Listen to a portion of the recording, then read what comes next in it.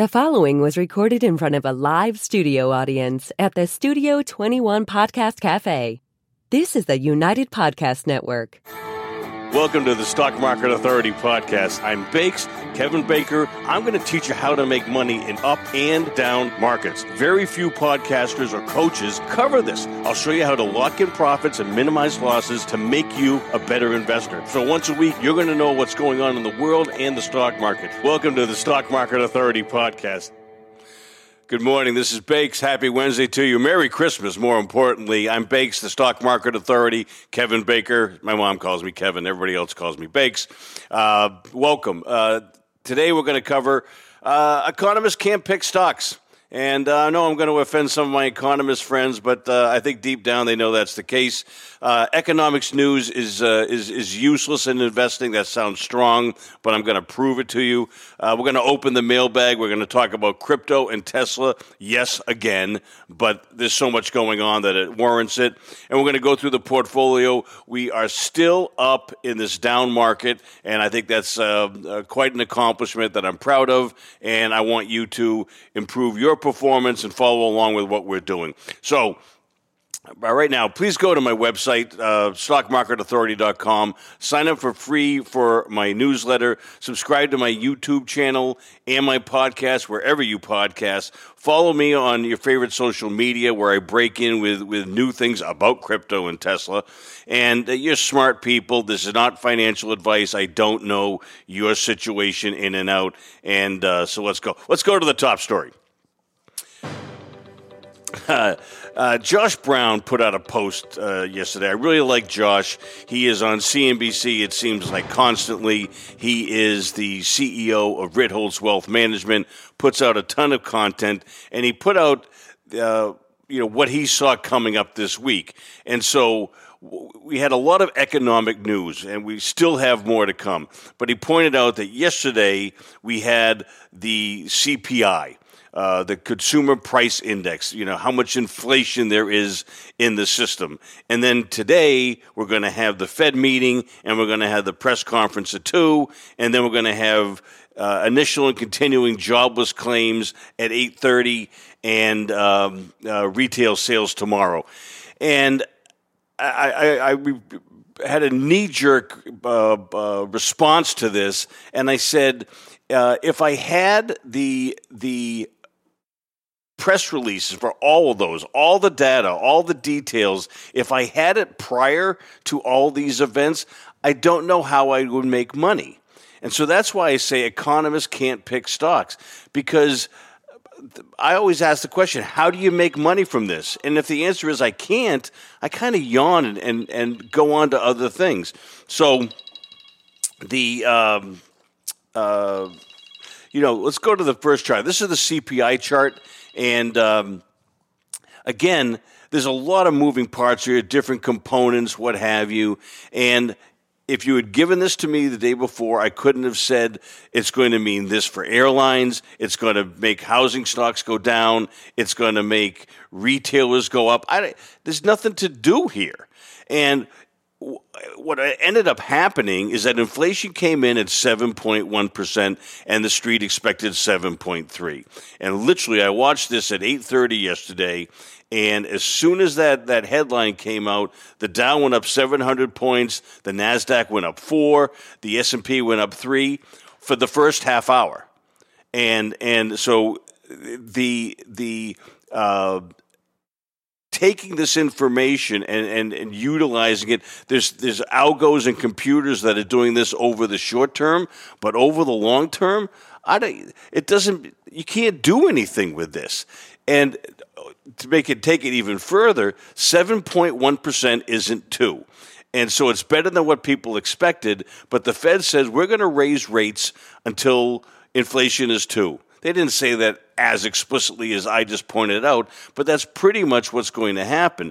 And how you make money in stocks from that I'm going to let the charts direct me. They're going to tell me where to look, where there's opportunities, where to do more research, and I encourage you to follow along. Because if you take a view that I think I know what's going on in the economy and it's going to come down to this group of stocks and make them perform badly or well, It doesn't work. It just doesn't work. And if someone can prove to me otherwise, I'm all ears. I'm open-minded. But I've been doing this for 25 plus years, and I can't see it happening. Next, Josh pointed to the put-call ratio. Now, this gets a little wonky, or this is about as wonky as I'm going to get. But bottom line is a put option gives you the ability to sell a stock at a certain price in a certain period of time, and a call option allows you to buy a stock at a certain price at a certain time. And so when the put-call ratio is elevated, it suggests that people are scared, everybody's bearish, in quotation, as I'm doing air quotes here, for my listeners, and it suggested that everybody is prepared for a downturn. Well, and so the converse comes up to be that, all right, so everybody's prepared that way. They're going to get caught off sides, and stocks are going to rip. They call it, a rip your face off rally is the phrase du jour. Well, okay, I look at this chart and I say, yeah, okay, that's a pretty high number. I get it. It's already come off of that. So if you had positioned yourself, you had to sort of change your view in 7 days. It's insanity to me. Now, I'm going to take another step back. The reason why the talking heads of CNBC do all this, it makes them sound smart. And so when they go to their high net worth individual clients, they can say intelligent things about auto sales and home starts and retail sales and what have you. But at the end of the day, I'm in this to make money for you and for me. And the economists don't get the job done. It just doesn't make any sense. So with this whole consensus that everybody's bearish, well, we'll see how that plays out. So then I go to the S&P chart, and I watched this yesterday. The news came out, stocks ripped, and it came up to that 410 level on the S&P, which is the prior high, which is why I point to these charts so often. I can't tell you how many times these prior levels resistance get respected. And so in the first half hour of trading, we go up and kiss 410, and then we spent the whole day reversing down. While I was writing the show, it was about 1 p.m. We were flat on the day. Completely reversed this manic move in the first half hour. Another point I'll make is I want you to start discounting the first half hour. Think about it. That's where everybody's had their third cup of coffee. It's emotional. You have a news item comes up that people are pounced on. The computers are certainly getting ready to pounce on it, and it creates outsized moves in that 9:30 to 10 period. And I wouldn't react too much to that. Now, I was getting my head kicked in that first half hour. And luckily, I've been doing this long enough, I sat on my hands and watch all my positions perform much better over the course of the day. And I'm not a day guy. I haven't found a day trader that makes money consistently, and I'm sure not going to be him. So you're not the folks that are coming in here realize that I identify long-term trends, jump on them, and hopefully ride them to long-term capital gains in up and down markets, as I've said. So I hope I've impressed upon you that I want to be cognizant of what's going on. I want to know extremes. I want to, understand what people's bullish and bearish viewpoints are in the economy. But then to get that down to brass tacks and making money in stocks and ETFs, that's where I come in with the charts. And the charts say you want to be where I am right now, 33% in cash, largely short, and owning commodities right now. So a lot more to come. We'll talk about that more in the portfolio. But economists can't pick stocks. Frankly, I can, and I want to do it for you, and I want to be helpful. And I want you to please go to my website, stockmarketauthority.com, sign up for my free newsletter. Please subscribe to my YouTube channel and my podcast. Please share it if you you think I add value, and I hope I do, follow on your favorite social media. And again, this isn't financial advice. Let's open the mailbag next, please. There's a letter in your mailbox. You got mail. That's almost frightening. Charlie from New York wrote in, actually texted me right after the last show. Is crypto like Amazon in 2002?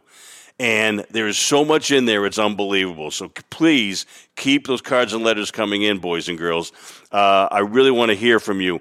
There's a few components. I'm going to take the Amazon component first, and then I'm going to take the crypto component. So bear with me. I had forgotten a lot of this. I had been through this and this period of time. That's how old I am. You can't imagine how crazy it was 98, 99, 2000 as every Pets.com stock just went to the moon. That was the original moonshots. Amazon, while it's viewed now as this giant successful company, its existence bankruptcy was a real issue back in 2002. So the stock market, the tech bubble cracked in the early 2000s, and then this stock went down 90% to below $1. Think about that. Look at this chart if you can on YouTube and on Facebook. Amazon got absolutely crushed. And so all these people that say, oh, I bought Amazon at $1. No, you didn't, okay, because it looked like the world was coming to an end. What I want you to point out, first of all, is the second arrow from the left, is that's the buy point.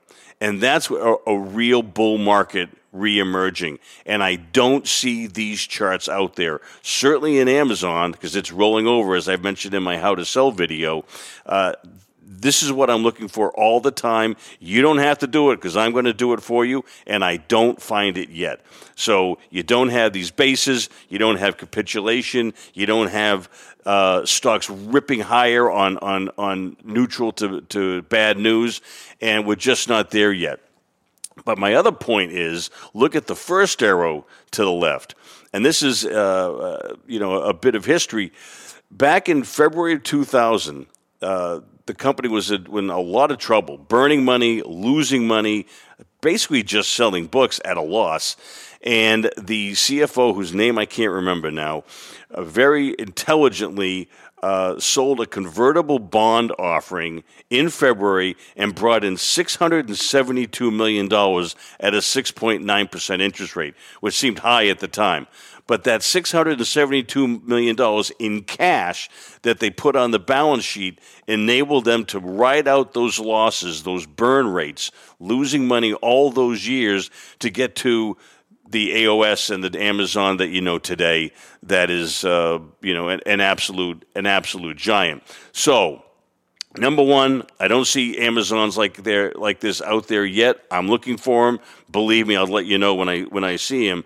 And number two, Amazon's a real company with a revenue line and expenses and a bottom line. And crypto does not have that. There's no balance sheet. It is simply a belief system. And you think that a Bitcoin is worth X dollars and it's going to be 2x dollars down the road because you believe that it's digital gold, it's a hedge against the central banks losing their minds and printing money. And we talked about this last week. I'm going to pick on Bitcoin. Simply because Bitcoin has gone from 67,000 down to 17 does not mean it's cheap. Things can go down by 60, 70, 80%, and then go down 60, 70, 80% again. See Carvana and see all the examples we talked about last week. So crypto, there's no balance sheet of cash that you can say that's the base, that's the bottom. It's not going lower than that. It is... I had a friend that I talked to yesterday ask me about crypto, and we had a friend of the pod who said, I'm all in on crypto. It's cheap down here.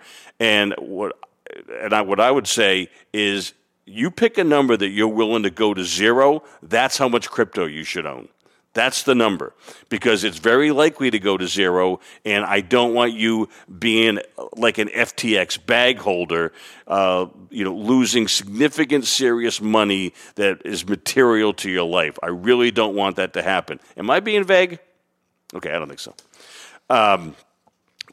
So we talked about that. Next is Tencent. Dan from Massachusetts asked about Tencent, Chinese technology company. I'm not immersed in the fundamentals here, but I know how to read a chart. And Dan, what I see here is a stock that got driven down to the low 20s, mainly because of the COVID shutdowns, I believe, and bouncing on the relaxation of the COVID restrictions that the Chinese government has finally had to do. And what did we do? We bounced to this 41 level. Look at this line that I've drawn. That's a 3-year line of resistance. And we're stalling out there. And there's a lot of people who bought the stock back in 2018, 2019 that are saying, it's like a hangover. If you get me out of this one, Lord, I'll never drink again. If you get me out of this stock, let me sell it here. I'll never buy it again. And I think that's what's going to happen here. We've bounced to 41. I think it's very unlikely to break through this resistance, as heavy as it is, as long as it is. Certainly on the first try, it takes some time.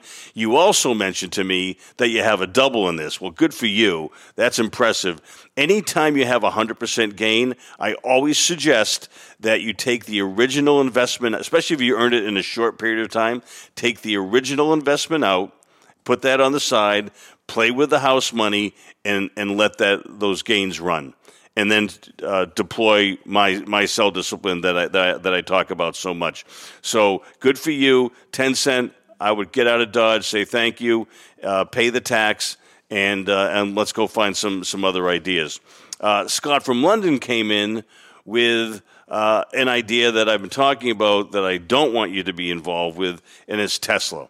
And I know this is sort of kryptonite for some people, that a lot of people genuflect to Elon Musk. He's going to save the world. He's going to go to Mars. Oil companies are evil, and he's the antithesis of that. No, don't buy any of that, frankly. It's a car company that went from losing money, got into the S&P, had a lot of demand, and now that's all changing. It rolled over. I put out a post yesterday, which I really recommend you look at, less than 2 minutes, and I said if it breaks 200, 163 is the next stop. It happened yesterday. Okay, even overran it a little bit. Goldman Sachs is out today talking about lowering their price target to 205, which, oh, by the way, thank you. I was there 40 points ago. And number two, that's where the breakdown happens. So you're definitely going to see a lot of people come in if it ever gets to that level, which I think is highly unlikely. I think it's highly unlikely because I listen to more podcasts than anybody, a lot of left-leaning ones, so I know what they are saying, and they're saying, I'm driving away from Tesla. I'm selling my Tesla. I'm not going to buy a Tesla. I'm not going to buy my kid a Tesla. They don't want to be associated with the brand of Elon anymore. This Twitter fiasco is getting worse by the day. He's alienating his base. And frankly, he can't turn it around now. He can't say, sorry, I was kidding about all the stuff I've been posting on Twitter about right-wing conspiracy theories. So I think the cat's out of the bag, and I think Tesla's going lower. So if you want to drive the car, that's fine. I gave you another line here. I think 126 is next. And that is not going to be that tough to go to. The earnings number next year is 577. I doubt they hit it. I think it's going to be more like 5. You put a reasonable 25 multiple on that gets you to 125. And I think that's where you go. And that's about as sophisticated as you have to be with this sometimes, is the numbers are coming down, and that means the stock's coming down, and the expectations and the valuation are high. And if you want to sell Tesla, the car, that's up to you. But I wouldn't touch Tesla, the stock, for the foreseeable future. Let's go to the portfolio, folks. I put my money where my mouth is. I listen to more podcasts than anybody, and I don't see anybody doing this. So this is my real account and with real money, and I have my outside of the S&P retirement stuff. I have this, and here it is by the month. We're up 1.1% for the year in a market that's down 14. I think that's pretty darn good. All the numbers are here. Please go to the YouTube channel or the Facebook channel to take a look at this stuff. I can't be more transparent about what I'm doing, and I hope here I'm telling you why I'm doing it. Since inception, we're up 30% plus. We're in line with the S&P, and we're 4 times the hedge funds that charge 2 and 20. So 2% and 20%. So I'm pretty happy about this. And frankly, when I started this 2.5 years ago, I came out of the traditional asset management world that was hugging indices all the time and saying that you had to be, X percent next to the index in healthcare and technology, and you can't hold any cash, and you have to lose money when the market goes down and try not to lose as much as the next guy. And I thought this would work, but now I know it works. It's 2.5 years, and I hope you know it works for you. So please follow along and fire ideas at me. I'm a voracious reader and an observer, but I miss things, and I want to know what you want me to pay attention to. A friend of mine talked about, frankly, disagree with my real estate call to an extent. Bob from Massachusetts, from Pennsylvania, and said I'm going to back up a little bit. We talked about this last week, so I'm not going to assume that you're here for this. The Blackstone REIT, BREIT, is one of the largest, most successful private REITs, real estate investment trusts in the country, and they own warehouses, data centers, residential housing in the Sun Belt, et cetera. Been very successful, up 9% for the year, while the public REITs are down 20%. And so people say, how are they doing that, and what's going on? Well, they are, the Blackstone management is saying we have, I'm going to say Crazy Rich Asians. That isn't what they say. That's the movie that I didn't see back in 2017. But for some reason, the Blackstone management is saying we're getting Asian redemptions tied to the Hong Kong market collapse. And I don't understand why their origin or ethnic group matters as far as if they're redeeming. If they're redeeming, who cares who they are? But anyway, they're using that, and it's a little Shakespearean. I think they doth protest too much. Schwartzman, the CEO, has been everywhere.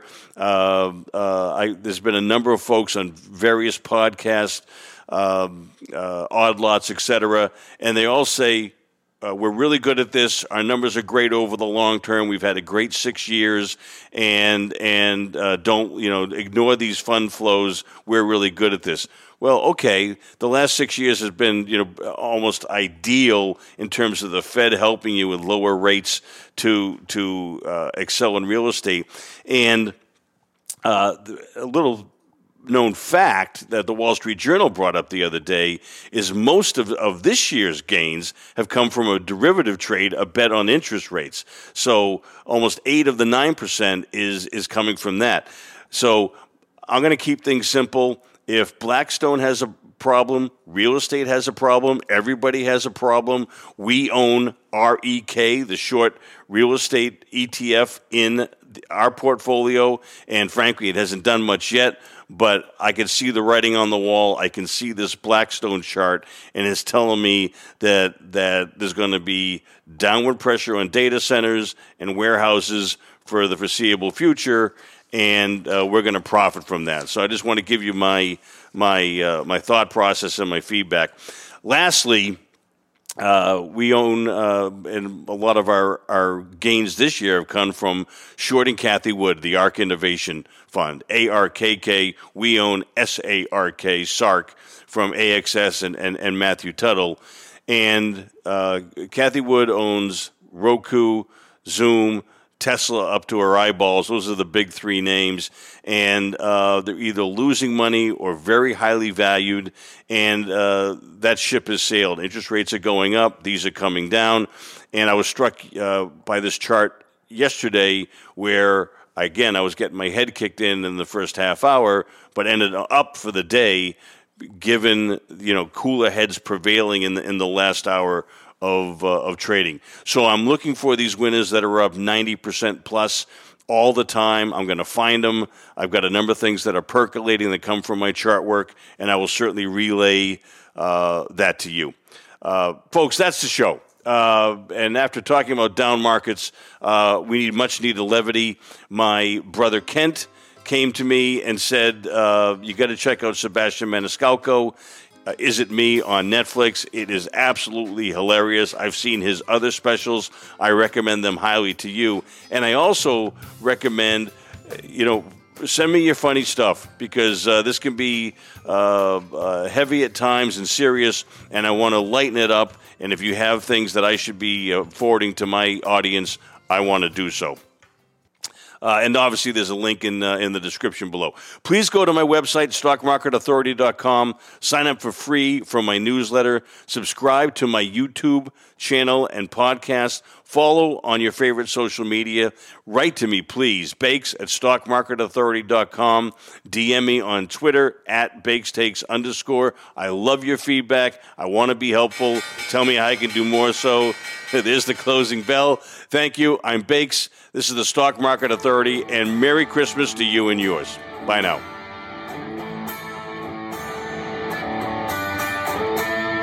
The views and opinions expressed by the hosts, guests, or callers of this program do not necessarily reflect the opinions of the Studio 21 Podcast Cafe, the United Podcast Network, its partners, or affiliates.